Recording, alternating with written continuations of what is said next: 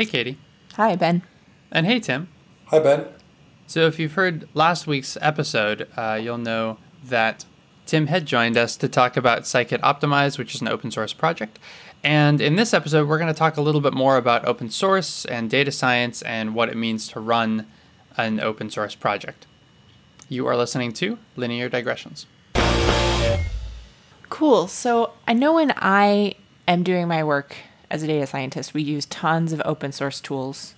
We try to even sometimes contribute to open source tools where it makes sense. And in the course of going to conferences and talking to people, it's just, let's talk about contributing to open source and why that's so important. And I know that for a long time, I heard about that and kind of didn't do anything. And even now, I would say it's something that I hear about a lot and I don't do as much as I should in terms of participating. And I bet there's a lot of other people who are like me out there. And so I wanted to pick Tim's brain a little bit about what it's like to be one of the people who's really up to their neck in open source and hearing some of what it takes to really make a meaningful contribution to open source and why people like me should be more aggressive about going in and helping and maintaining, building these libraries. Right, and I also want to contextualize a little bit that it's not just data science that open source is big in. This is all software development. Pretty much everything that you use, all software that you use, and a lot of hardware that you use too, is built on open source foundations. Like web servers run on Linux. Linux is open source. And just to define that, open source basically means that all of the code that runs it is available. So I can like set up a web server, for example, which is one of the things that I regularly do. I don't need to know how it works. I can use the software for free. But if I want to, I can also go in and read the actual code and figure out how it works. And potentially, if I find a bug, I can also fix it. I can interact with other members of the community, and we can all build something together, as opposed to a person or a company creates this thing and they're the only maintainer of it. So this is kind of what we're talking about. And this conversation is applicable to pretty much any software field. So with all of that pretext, Tim, can you talk a little bit? I know your background isn't in like computer programming proper. You're a physicist. So can you talk a little bit about how you got started in contributing to open source and then how that grew into being one of the maintainers of a package like Scikit Optimize? I'm not quite sure what my first open source contribution was. The one thing I remember very vividly is at some point I decided that I didn't just want to use scikit-learn, but I actually wanted to contribute to it. And I was going to a conference where they had a sprint. So that's a day-long event where the maintainers of the project come and work on things, and anybody who wants to can join them and then start contributing. So it's a very good way to get into it. And so I took part in the sprint, and I was like, okay, I'm going to figure out how contributing to open source works. And I probably spent about 3 hours fixing 2 sentences in some documentation somewhere, because when you start out, you're like, whoa, the whole world is watching. If I make a mistake, then, I'm going to be embarrassed. Everybody's going to remind me about this for like the next 20 years. So you want to, somehow that means correcting the grammar in 3 sentences in a documentation takes you 3 hours. You're making it sound really, really great right now. I have to say, I'm like totally sold on the idea of contributing to open source. Yeah, I was trying to think how we rescue this. So let me start again, maybe. So what I did on that day as my first contribution was fix a few sentences in the documentation. And it was good because I was not worried about getting the English wrong. And it was a good way to practice all the mechanics of cloning a Git repository and making a new branch and writing commit messages and then opening a pull request and all this mechanics that is involved in contributing, which if you've never done it before is pretty intimidating, I think. And a good way to practice it is to do something where you're not worried about the content that you're contributing, but you can practice the interaction with the people and see what they say. And Tim, actually, I just feel compelled to note that I think my first open source contribution was also fixing a typo, which is kind of fun. The idea that I don't know. For me, actually, it was kind of a paradigm shift where before I was always consuming, and now with this ability to contribute to open source, I was able to reach out and touch the thing that previously I could only consume or use, right? Even if it was in a really minor, small way, like fixing a typo, there was something that felt really kind of mind-changing about that, or mind-altering about that.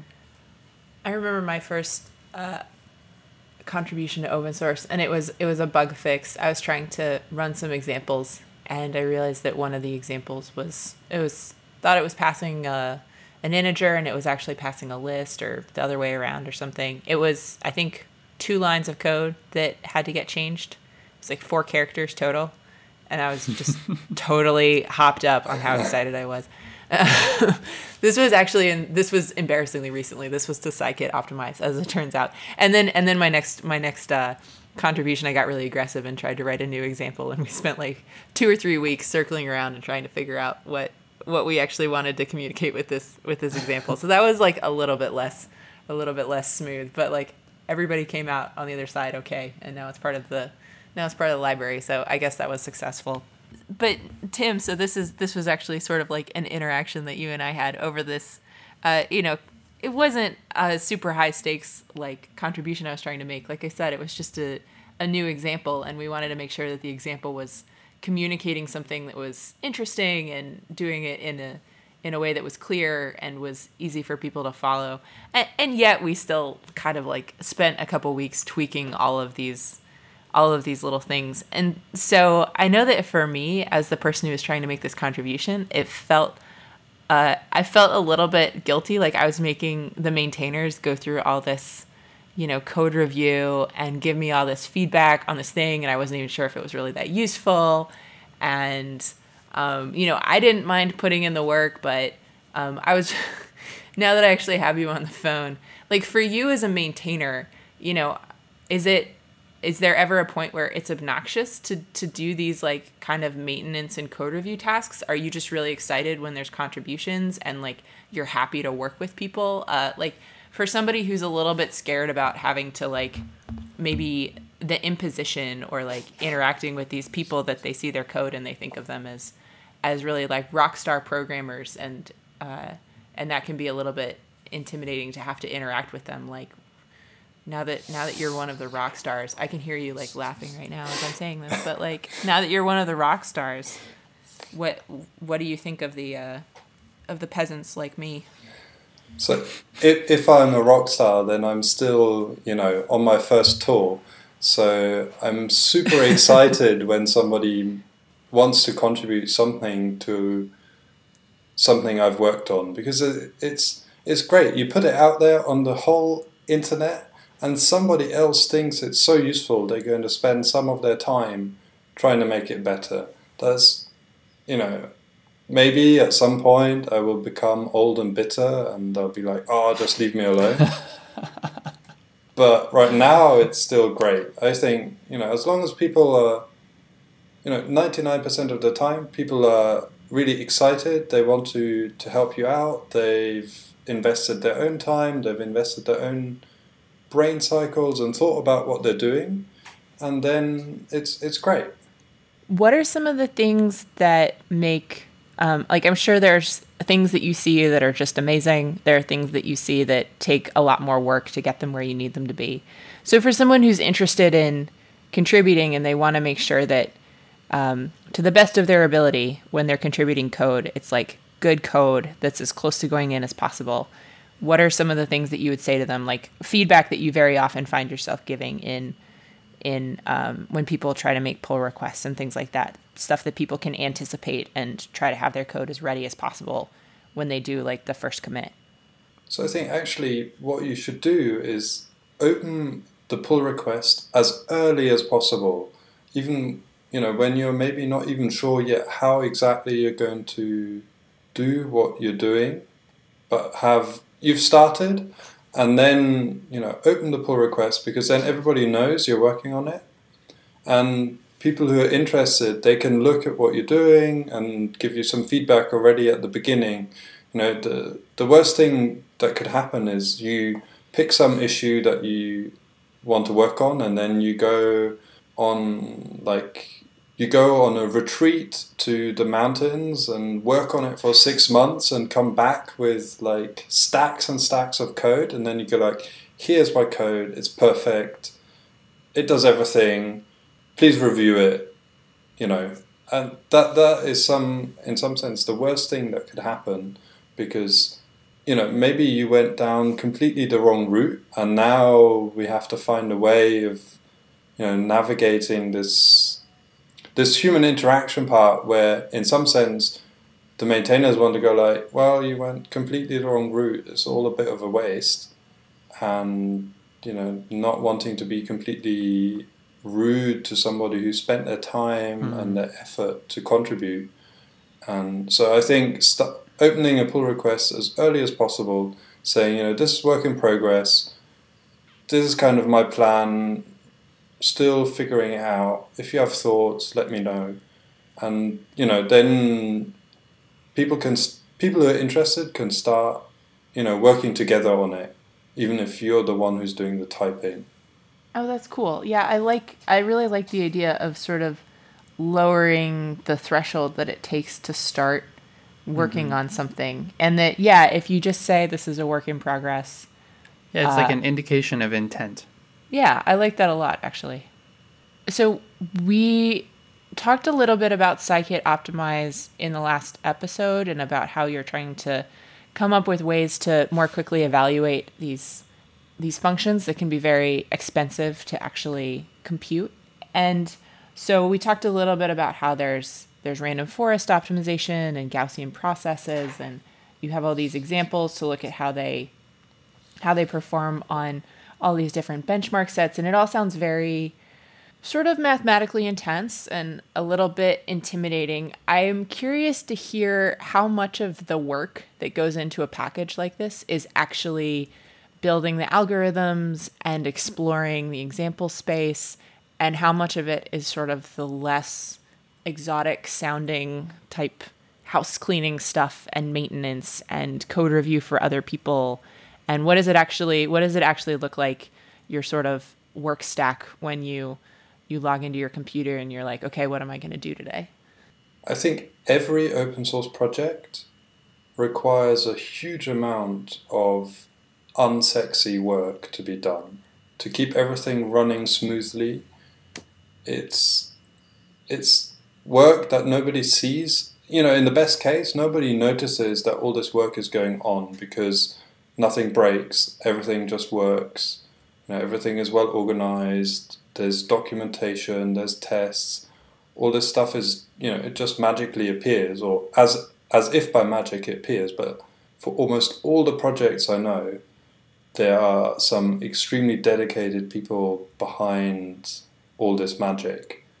Maybe I should measure how much time I spend on the different aspects of being a maintainer of a package. How much time do I spend actually writing code myself? How much is refactoring or just making sure the infrastructure still works?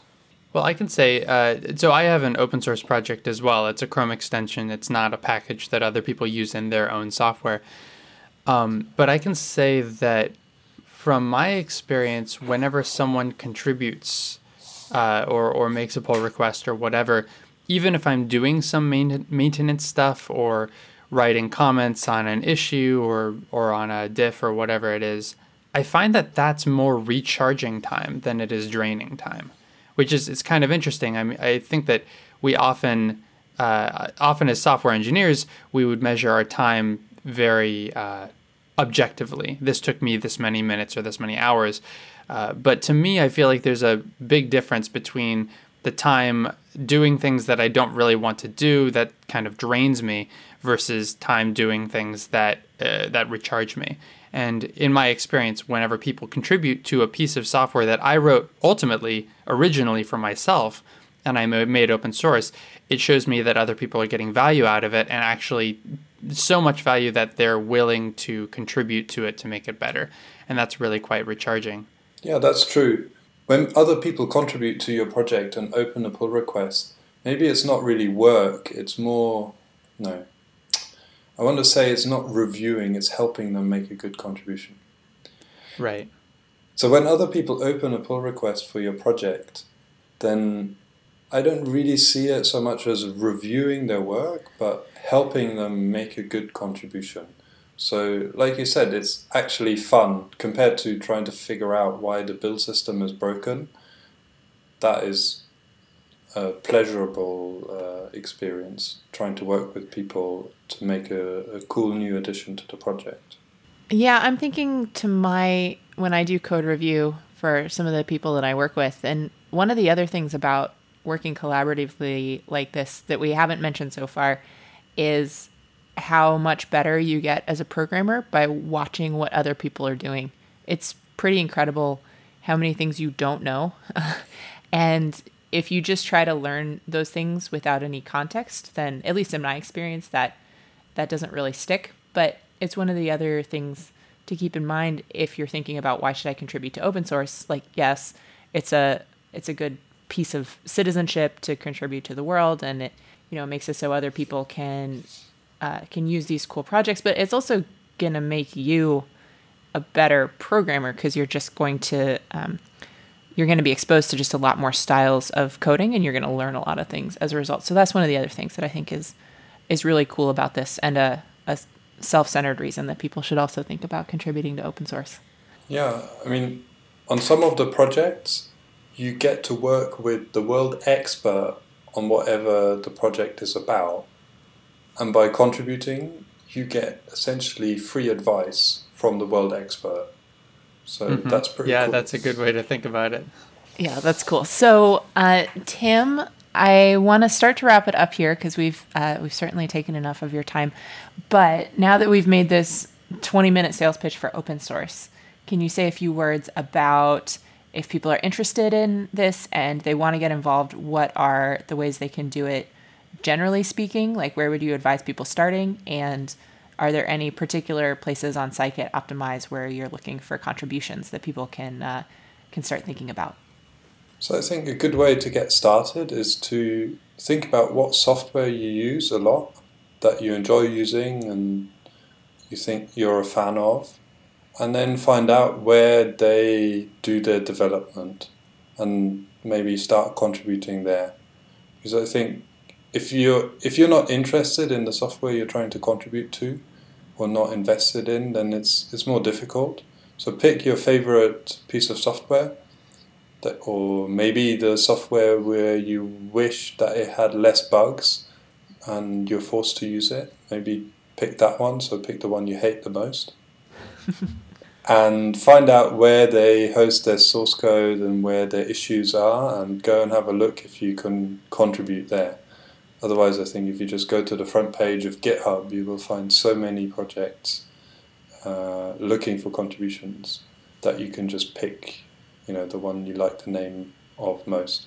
For Scikit Optimize, we try and create issues which we think should be fairly simple contributions, and we label them, I think, as easy or beginner-friendly, exactly for the kind of people who just surf by and they see it and then they go like, oh yeah, okay, I think I know how to fix that. So just go and have a look at our issues and pick one with a bright green label, and that's a good way to get started. Awesome. Thank you so much, Tim, for joining us today. Yeah, thanks, Tim. Thank you for having me. It was great. Linear Digressions is a Creative Commons endeavor, which means you can share or use it any way you like. Just tell them we said hi. To find out more about this or any other episode of Linear Digressions, go to lineardigressions.com. And if you like this podcast, go ahead and leave us a review on iTunes so other people get to listen to this content too. You can always get in touch with either of us. Our emails are ben@lineardigressions.com and katie@lineardigressions.com in case you have comments or suggestions for future shows. You can tweet us at lindigressions. Thank you for joining us, and we'll see you next time.